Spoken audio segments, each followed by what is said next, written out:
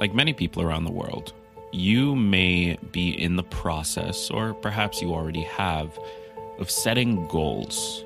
Goals for this year, goals for your career, your health, your finances, whatever area of your life is important to you.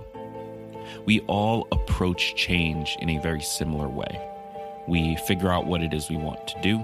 Maybe we apply some frameworks to improve our odds of hitting that outcome. And then we take action. And yet, even though we all approach it from a similar way, we get vastly different results. The majority of people who set goals never accomplish them. Now, some percentage of that number are people who set a goal but never even got started, never tried. But a larger percentage are the people who set the goal, were truly interested, tried, worked hard, and just couldn't make it happen. And there are a number of reasons for this, but one major one is understanding what exactly makes a good goal. In today's show, we're going to break that down. Stay tuned.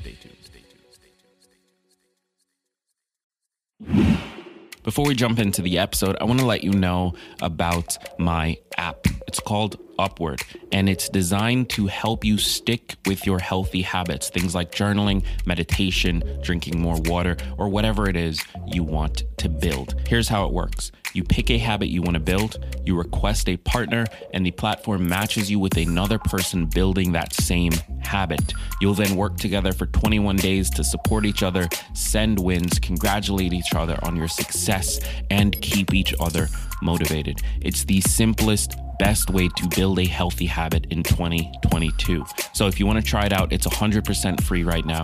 Search Upward Habits in the iOS store. And for those of you on Android, I'm sorry, I'm still working on getting it approved. It is coming, but it's just taking a little while. I'm hoping that'll be done this week and we can get into it next week. But for those of you on iOS, search Upward Habits in the App Store or click the link in the description of this episode. Welcome to another episode of Tiny Leaps, Big Changes, the podcast where we explore change on a personal level, on a community level, and on a societal level. My name is Greg Clunas, and in today's episode, I want to talk about a book I recently started reading, and I'm still working through. But it has changed my perspective on goal setting, both in terms of why goals work and what it is we need to do in order to set good goals. Now, when you hear the term goal setting, you, like many other people, might think of the SMART framework. A goal should be specific, they say, measurable, actionable, relevant, and timed.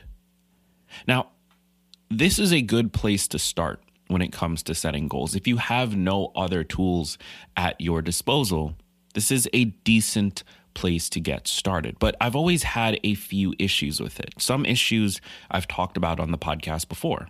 First of all, setting a specific goal, a specific outcome you're trying to create, creates the opportunity to neglect progress for progress' sake. It forces you to focus on this specific outcome. Did you hit that or not? If you didn't, then there is room for feeling bad, for feeling down, for embarrassment. Even if you made progress, there's no room in this framework for evaluating that or measuring that. That's always been my hesitation when it comes to helping people set goals, is understanding that while giving ourselves something to work towards can be motivating, the closer we get to that deadline, the more pressure we put on ourselves in order to hit it. Because every day up until we reach the deadline means it's still possible to make it happen. And in the beginning, that is dramatically motivating.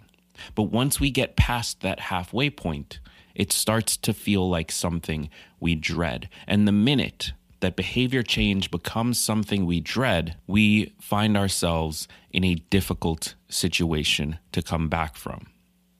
So I've always had issues with the process of goal setting, even going so far as to create my own process. my own framework, one that I called the LEAP framework, which stood for long-term, empathetic, actionable, and process-focused. My idea here was to give people a tool that they could use for setting and evaluating their goals that prioritized what I think are the most important components of a goal. Focusing on long-term behavior change, focusing on contextual, empathetic targets that you can reach, focusing on the action required to pursue those targets, and then finally, rewarding yourself for the process, the showing up, rather than on hitting specific metrics. And for a while, this was a good model. This was something that I started to build my goals around, and I still focus on. But it's missing something. And that's where a book I recently started reading called Get It Done by Eilert Fishbach. That's where that comes in. Eilert lays out a process for goal setting that has helped me to better understand the science behind this. Because at the end of the day, Eilert is a researcher. She is an academic, and she studies the science of motivation. So I recently had the opportunity to interview her for the show, and that episode is going to be publishing in a few weeks, so make sure you look out for that. But I wanted to go over her approach, or rather her rules for goal setting. In the first chapter of her book, she talks about 3 things that a goal should accomplish. And we dive a little bit deeper into that in our conversation. But those 3 things are that a goal should be aspirational. And in order to do that, they need to be abstract. Now, here's what that means. If you set a specific goal, like I want to do this very specific thing, I want to save this amount of money or whatever it is, that doesn't leave room to dream, room to aspire to. You're getting concrete, and concrete goals often suffer from one of her other rules, which is being a chore. So a chore is something that you need to do in order to do something else. For example, a goal might be, I want to save up $20,000. Why? Well, I want to buy a home, and that's what I need for the down payment. So buying a home should actually be the goal. That is abstract enough. That allows you to aspire and to dream, but also has the how attached to it. How do you do that? Well, I need to save up $20,000. So setting the goal as buying a home then allows you to set the target underneath that goal of save $20,000 versus setting a goal of saving $20,000. That's a very specific goal. If you add a timeline to that, it becomes a SMART goal. You might say, I want to save $20,000 by December 2023. That is a goal that follows the SMART framework. However, there's no romance in it. There's nothing in it that answers the question, why? So by going a level up, going to the abstraction of that, I want to do this because, and then that because, the answer to that becomes your goal, you can then layer targets underneath it that are far more flexible. Because if you set a goal of, I want to save $20,000, and along the way, you decide that that's not feasible, so it needs to be 15 or 10 or whatever it is, now you're shifting the goal. As opposed to setting the goal of, I want to buy a home.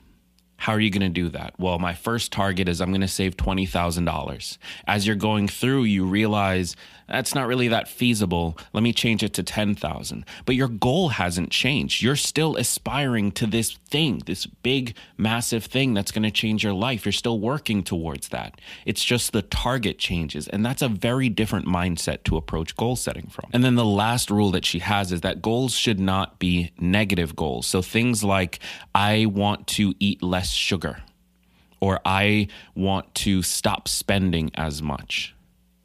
Those goals, they're just not that motivating. And I should say, All of this is based on research that either she's done or people that she has worked with or has read has done. It's all coming from research. They have data on this. But setting negative goals often does not drive motivation in the same way as setting an aspirational goal. So again, those negative goals, maybe those can be targets. Maybe the goal is I want to have more energy. One of the targets can be to eat less sugar. And of course, you can get more specific than that. You can say, I want to have one less candy bar after lunch, or I want to cut out dessert. Negative targets can still be things that you take action on as long as the goal itself is positive. I want to have more energy because, again, you can aspire to it. It's motivating, and motivating goals drive behavior. It's a phenomenal book, and I highly recommend you pick up a copy. It's called Get It Done. I'm going to link to it in the description of this episode. I'm going to be doing a few more episodes on what I've learned from this book, as well as another book that I recently interviewed the author, How to Change by Katie Milkman. And I'm really excited for this series because these are real scientists. These are real researchers working to figure out why we do what we do and how we can change it. And if I can bring you that, I think that it'll have a massive effect on the life that you live and your approach to your personal development. And with that, I can wrap up this episode here. If you want to improve the likelihood of you achieving your goals, you need to set better goals. And if you want to set better goals, those goals should be aspirational, which means going from the specific to the why behind the specific. Those goals should not be negative goals. Instead, make those your targets of a positive aspirational goal. And finally, those goals should be the goal itself, not the step along the way. Don't make things a chore. Focus on the aspiration and then use the chores as your path forward, the steps you need to take to get there. Those are your targets. Thank you so much for being here. If you haven't already, check out the app. It's called Upward. Just do a search for Upward Habits in the Apple App Store. I'm still working on the Android approvals. They have been kind of frustrating to deal with, but it is coming, I promise. So just hang tight if you're on Android. Apple is live right now, and it works extremely well. You pick a habit you want to build, you request a partner, you're paired together for 21 days. I've already used it to transform my exercise habit and my reading habit and my water drinking habit. And all three were very successful pairings. All three worked extremely well for getting me to take more action just because of that social pressure. You know, if my partner Diana is doing her habit, her exercise habit, and she's got a 12-day streak and I'm struggling on a 3-day streak, I'm more likely to show up that day because I don't want to let Diana down. So get that experience for yourself. Download the Upward app now. Search Upward Habits in the iOS store. Thank you so much for being here. I've been Greg Clunis, and remember, mistakes are not final. Failure is a requirement, and all big changes come from the tiny leaps you take every day.